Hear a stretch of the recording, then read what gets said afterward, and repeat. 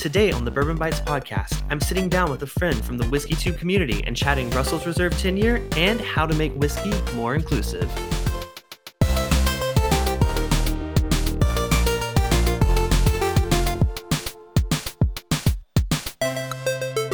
Hello, everyone, and welcome to the Bourbon Bites podcast. I'm your host, Clifton, and today I am so excited to invite one of the most well-known members of our community that doesn't have a channel. Please welcome to the show, Emily Chambers. Emily, thank you so much for joining today. Thank you so much for having me, Clifton. I really appreciate the opportunity. I really believe in this community, and I do my best to be as supportive as I can. So I really appreciate the opportunity to expand that whenever possible. Awesome. So if you guys don't know Emily, she is one of the amazing mods across Whiskey Tube. She is in more channels. How many channels do you mod for? Do you even know? Last count on Whiskey Tube specifically was around 7 or 8. Wow. And then I'm kind of delving into different aspects of the nerd and geek sphere as well. So I'm going to need a bigger tool belt pretty soon. Well, we are so thankful to have you, in our chats. I mean, especially with all the bots coming out lately, it's so grateful to have you and the other mods across the community helping keeping the chat, sane, safe, and enjoyable for everyone. So first of all, I want to start by saying thank you for your amazing work there. Well, thank you for having us all. And, it's about keeping everybody safe and keeping stuff rolling and try to add whatever value or information we can while you hosts are busy hosting and you can't know everything on the fly. Yeah, especially when I have a guest on, it's difficult when I'm interviewing someone from a distillery. I keep up with the chat, but not as much as when I'm just by myself. So a lot of times I'll miss something that happens and I see that you guys catch it, and I'm so grateful for that. So if you guys are just listening to the podcast, you may not know that I do a live stream on YouTube. That's what we're talking about with the live chat there every Thursday night. People are live across Whiskey Tube every night of the week. So Emily, we thank you so much for holding down the fort, I guess we should say. I try. I do what I can. So glad to do it. Thank you so much. So I've invited Emily on the show today, one, because I enjoy chatting with her, and two, we share a common passion, but not just that, we share a lot in common in terms of things outside of Whiskey Tube. So Emily actually let me know that this month, the month of July, is Disabilities Pride Month, which is something that I didn't know existed. And I'm a little upset because I'm like, I could have had 2 Pride Months in a row. What the heck? Well, now you know. Exactly. So Emily, tell us a little bit about, what this month really celebrates and or just what it represents to you. Well, it started initially because the ADA, which is the Americans with Disabilities Act, was initially passed on July 26th, I believe, of 1988. So that's why July was chosen as Disability Pride Month.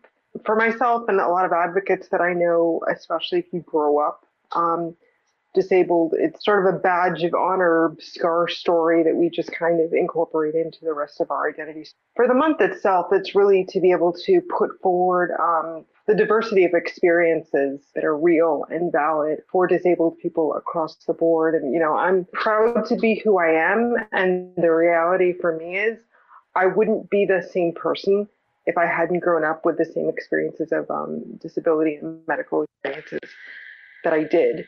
So that's really important to me. Being able to have July as a way to really celebrate the realities and the positives of the totality of my experience as it relates to disability and other things is really important to me. So it's an opportunity I'm really glad to have. Absolutely. And for those of you, again, people that may just listen to the podcast and don't watch me live, I actually am part of the community. I am a right arm amputee.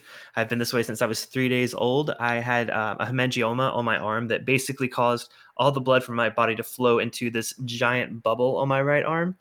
So I had to get that removed, or basically, the only other option was, not surviving. So I'm grateful for my parents for making that decision and that I'm here today.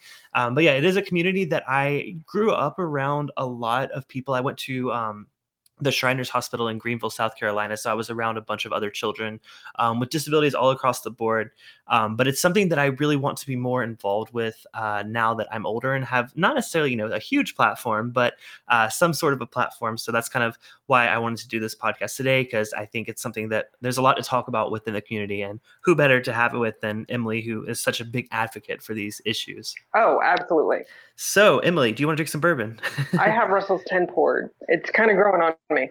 Yeah, so you mentioned that you've been drinking a lot of this one lately. So I grabbed a bottle of it yesterday. I haven't had it in a minute, but I'm so excited to get it poured. So I'm gonna go ahead and get that open and get that poured. Nice. So what was your journey? You've been enjoying Russell's lately, but you said that you kind of Wild Turkey 101 had like a pretty big impact when you were getting into whiskey. Wild Turkey, I was able to try late enough that I really liked it. I didn't get any of the negative stigma. So that was kind of why I wanted to head in this Russell's 10 when it was available easily where I am. I actually started, funnily enough, with Johnny Walker Black in college. It kept me away from the riffraff of crap in college pretty. Like, okay, well, do you have Johnny Walker Black? No? Well, then I'll just have a water. It's fine. Yeah, and I'm a fan of Johnny Walker Black. It was actually one of the first scotches that I actually ended up trying. So I did have good experience with that too when I was trying to get into exploring beyond just bourbon. Yeah, it's a nice underrated sort of starting point. It has changed since I had it initially, so it's not quite as much of a favorite as it used to be, but it was a nice place to play. And it was funny also that when I really started getting into whiskey, once I found the community, Deanston was one of my first other Scotch go-tos, which I found out the other day Clifton is something that you're really a fan of as well. Yeah, I was drinking some Deanston last night on the Dungeons and Drams, which is our D&D campaign I have with a few other channels. And I had 3 different Deanstons last night, and I realized why I love them so much. They're just so good. Like, they're one of the few Highlands that I can really get into. Right. It's such a light starting point that it's a really nice way to go and really get your feet wet. As an everyday pour, I do really like the Wild Turkey products, the 101, the Rare Breed. The Russell's 10 is good. It's sweet and caramely and a little bit of vanilla. It's nice. If I had to do it again, I'd probably lean more towards Rare Breed.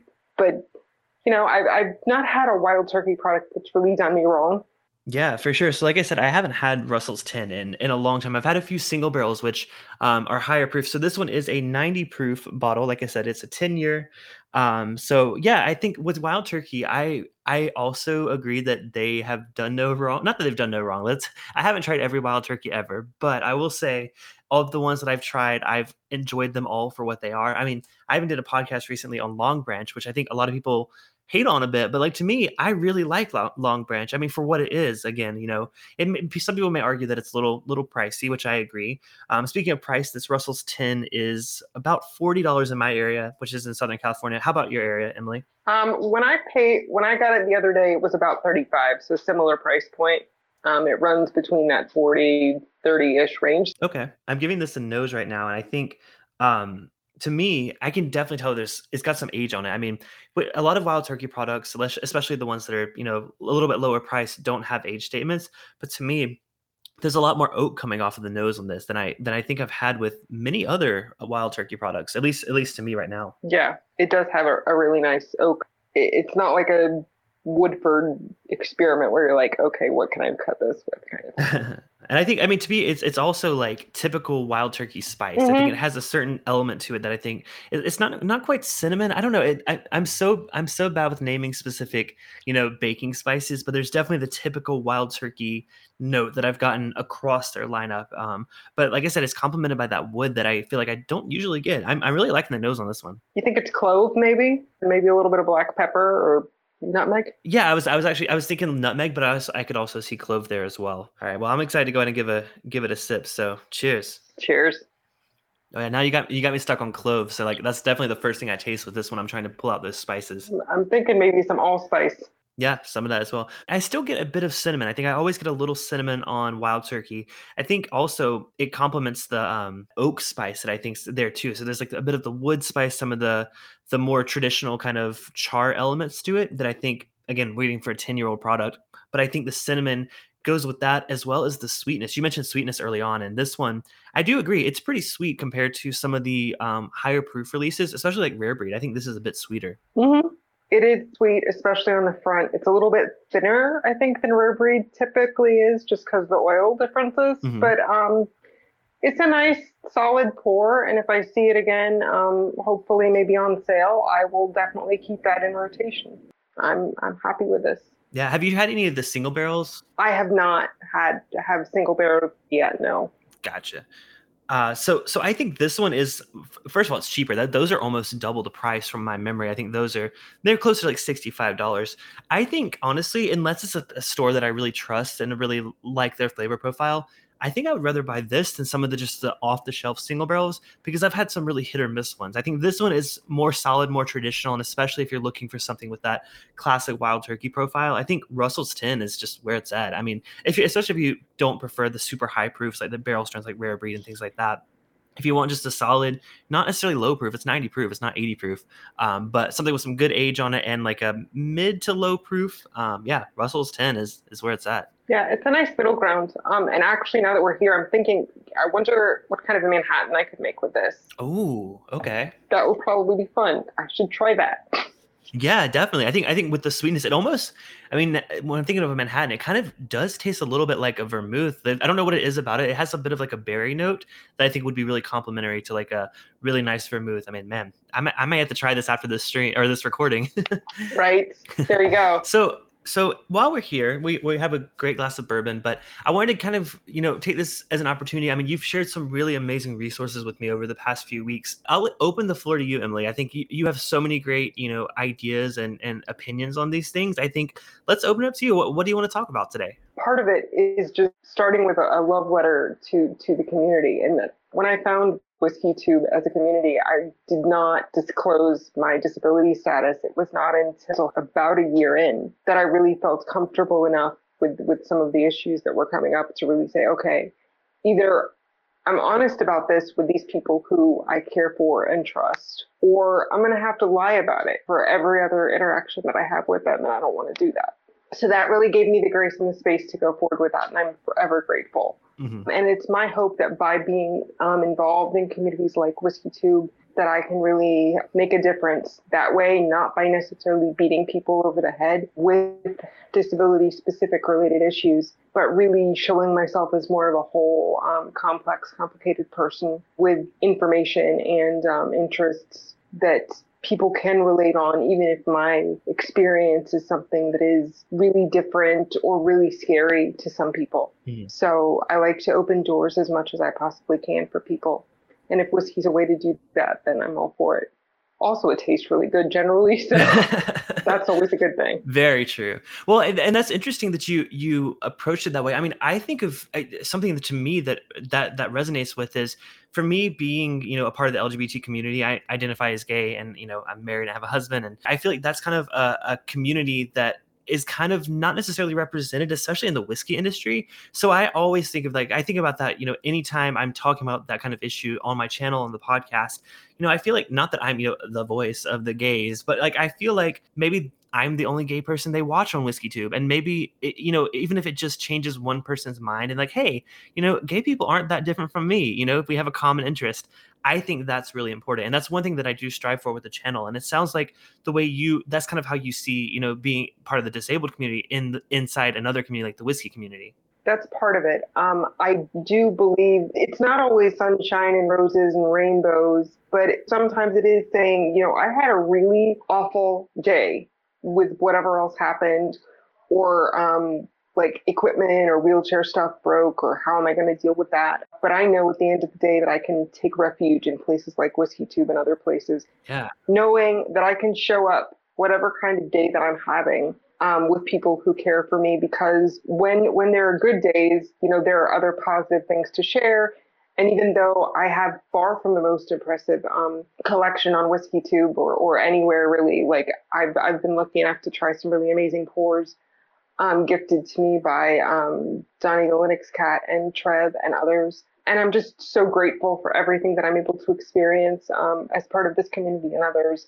And even if I don't have the means to share that direct experience with other people, I want to do as much as I can to extend that in a realistic but also positive way. So really, my push is mostly just lean into authenticity. And sometimes that's ugly, but it is what it is. Sometimes you get a bad pour and you don't really cry about it. You just go, oh, I don't really want to do that again. No, I'm good. I don't need any more of that ever. And you just take it as a learning experience. Absolutely. So you mentioned earlier that you use a wheelchair. Can you tell us a little bit about your experience with that? Basically, I am a full-time power wheelchair user. So effectively, I navigate the world strapped to 400 plus pounds of equipment. I don't really do subtle unless it's on online venues. I can kind of sneak in and people don't really notice that much. But, in sort of IRL world, I'm very physically obvious to people. So that's just part of what reality is for me. Well, it's interesting that you say that because I feel like, it's sort of why I feel safe a bit online when I'm, recording, the live streams or the podcast. It's not front and center that I do have a disability, the one arm thing, like unless you meet me in person, a lot of times people online don't see that. And to be honest, I do get a little bit of comfort in that. Now, I feel like I shouldn't, and I'm kind of not mad at myself about that, but I really wish I could be a little more, not open about it, because I am. If anyone asks me, I mean, people know, but a lot of people don't. So it's always that awkward moment, like whenever I'm going to meet someone in person, I'm going to a whiskey festival or, just meeting like a viewer or just a friend from WhiskeyTube. I always have to be like, do they know I have one arm? And I always feel so self-conscious when I'm approaching them for the first time. Like I'm going to a meetup that we're doing in September for a bunch of channels, as well as just viewers of WhiskeyTube.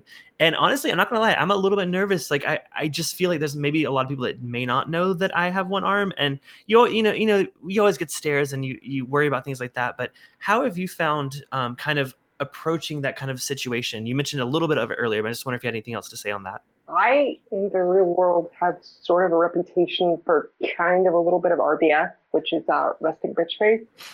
If I don't know you really well and you approach me with what I feel to be invasive questions, there are times in my life where people's idea of an icebreaker is, how do you have sex? Where do I get a wheelchair like that? What's wrong with you? Wait, that's their icebreaker question? That's the first thing they ask you is like, how do you have sex? Yeah, literally. And I'm like, wow. Not with you.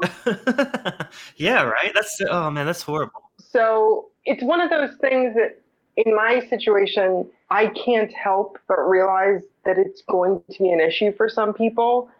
And I try to sort of just kind of play it off as much as I can until either it is a legitimate issue with like, oh, there's not a ramp. Where's the ramp? Where do I go from here? But especially places like WhiskeyTube have really given me some of the confidence to be more secure in the idea of, a lot of these people already like me for me.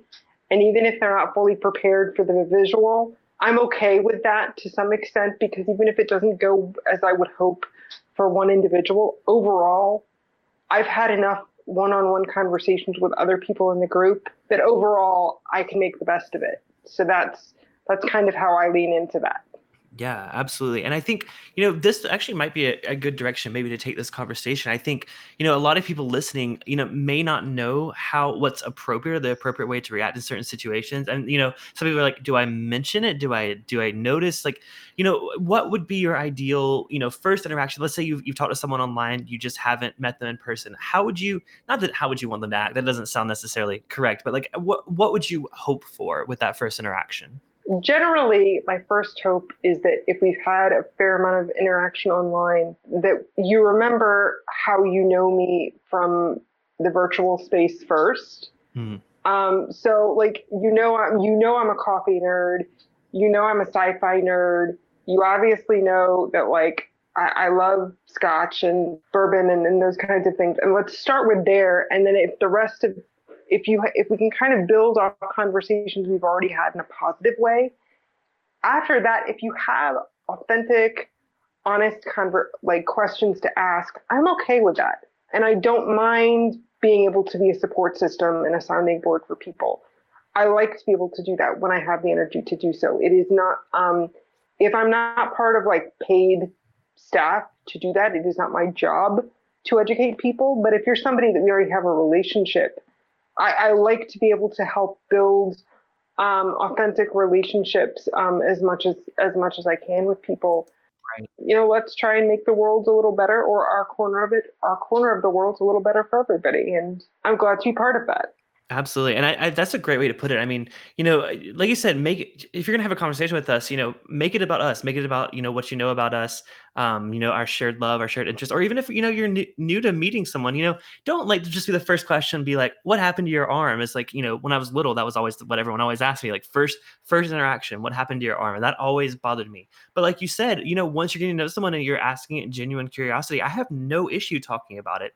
It's just the way that it's approached, that's not the first thing about my personality I want you to get to know, if that makes sense. And maybe the first visual thing you see about me, oh, he's missing an arm. But like, don't base your opinion on me based on, what you see. I think that's one of the things that I think is most important. Like I'm more of a person than what, you may see as my disability, if that makes sense. Right. No person is just one thing. And overall, I have, 90+% positive things to say about the whiskey community and WhiskeyTube specifically. And the parts where I just didn't fit, I just kind of looked and went, okay, that's not a place where I fit. I'll just go find some places that I do fit. And I was lucky to find places like your channel and others that were really welcoming to me.